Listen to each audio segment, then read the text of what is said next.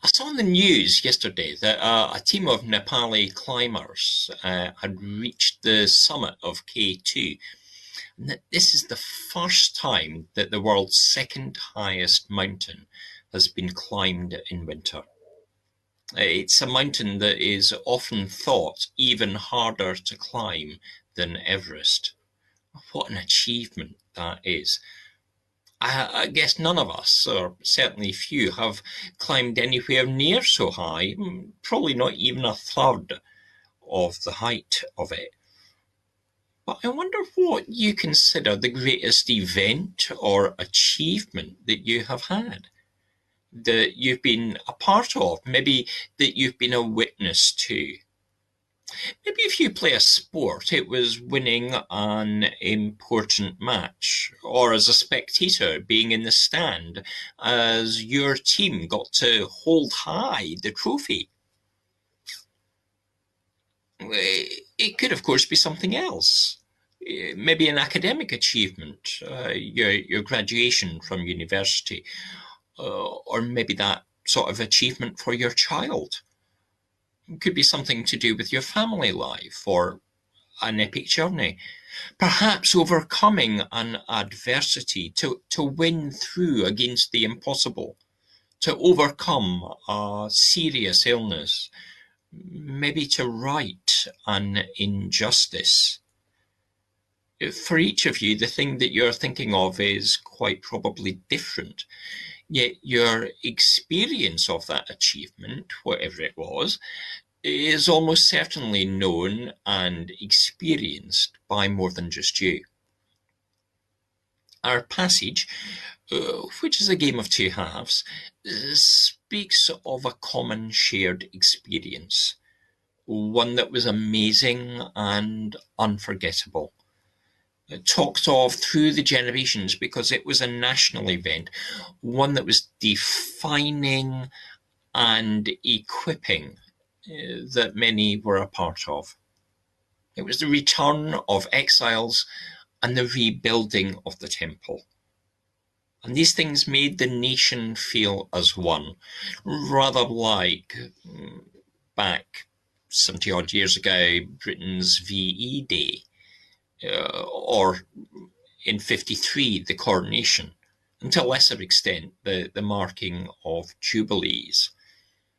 The people had longed for the return, and the return had happened. And so much rejoicing had taken place. As the late rugby commentator Bill McLaren might have said, "There'll be dancing in the streets of Jerusalem tonight." The people are so full of joy at what God did.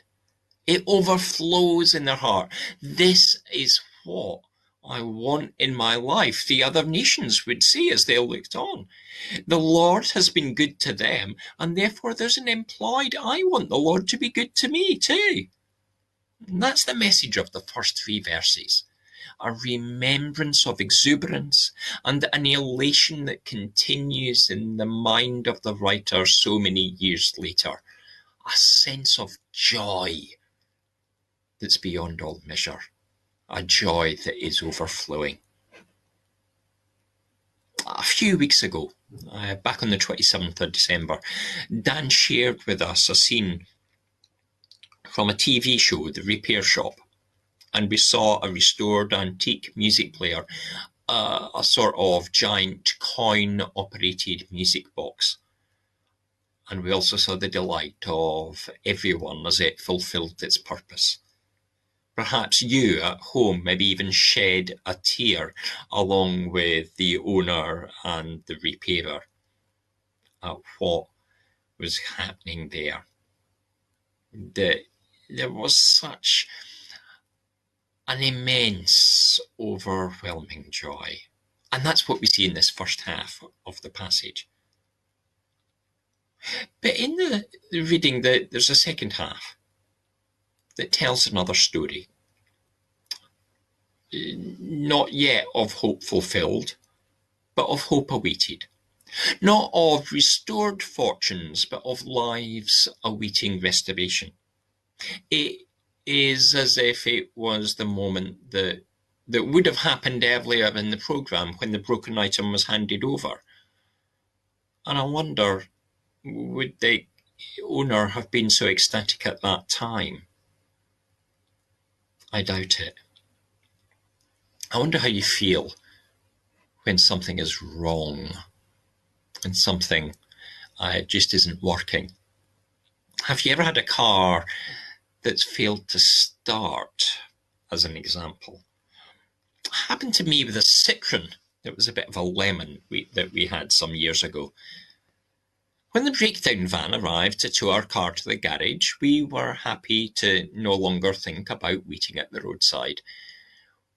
We were happier still when the mechanic has a quick fiddle and our engine came to life. But in that scenario, how do we feel long before we see the approaching amber beacons on the truck's roof at the time that we put in the call to the breakdown service? Perhaps it's not just the car, but we ourselves that have felt broken. And maybe that's true in other circumstances too, regarding personal finance, our employment, our health, our relationships, maybe how we feel about lockdown. Things are perhaps not what they might be or how we feel they should be. And as a result, we feel broken. The psalmist is different.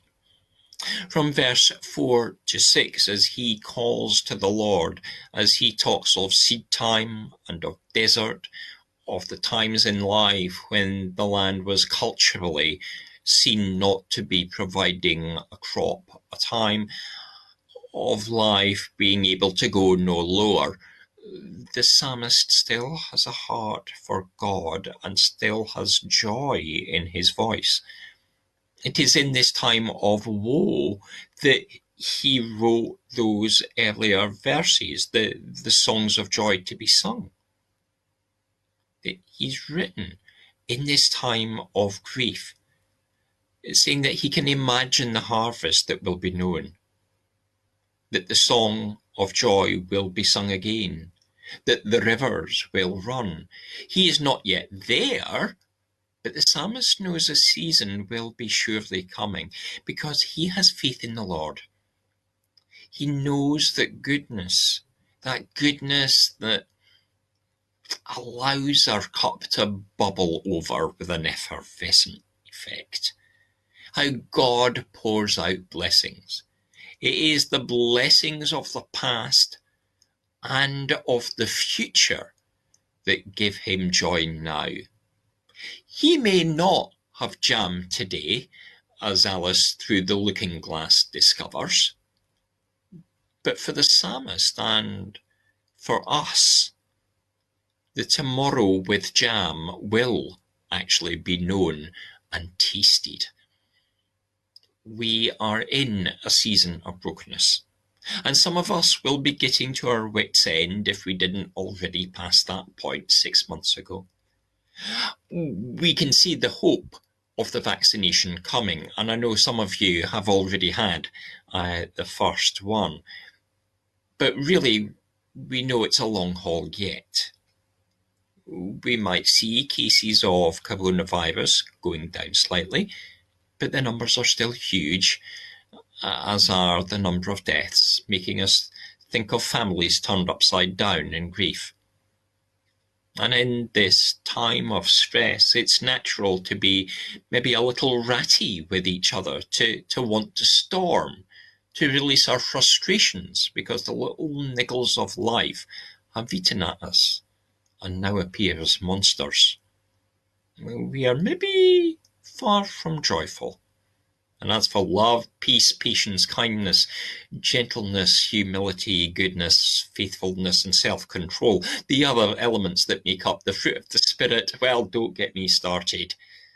They might have gone too. But that shouldn't be the case, should it?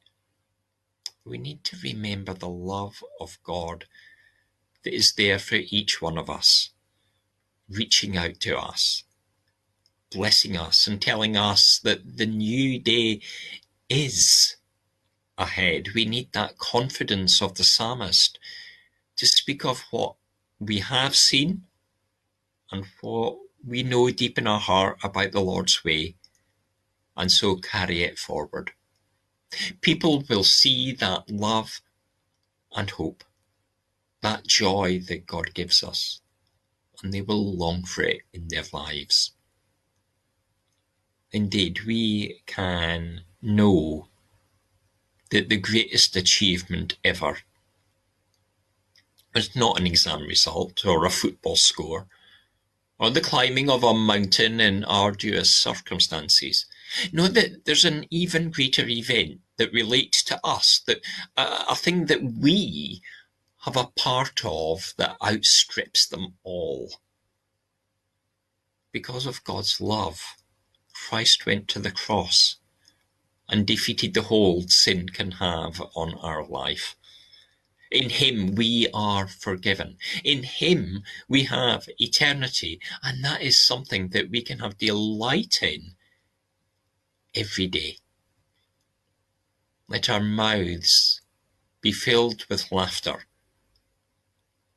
and our tongues be filled with joy, because the Lord has done great things for us. May we ever praise him. Amen.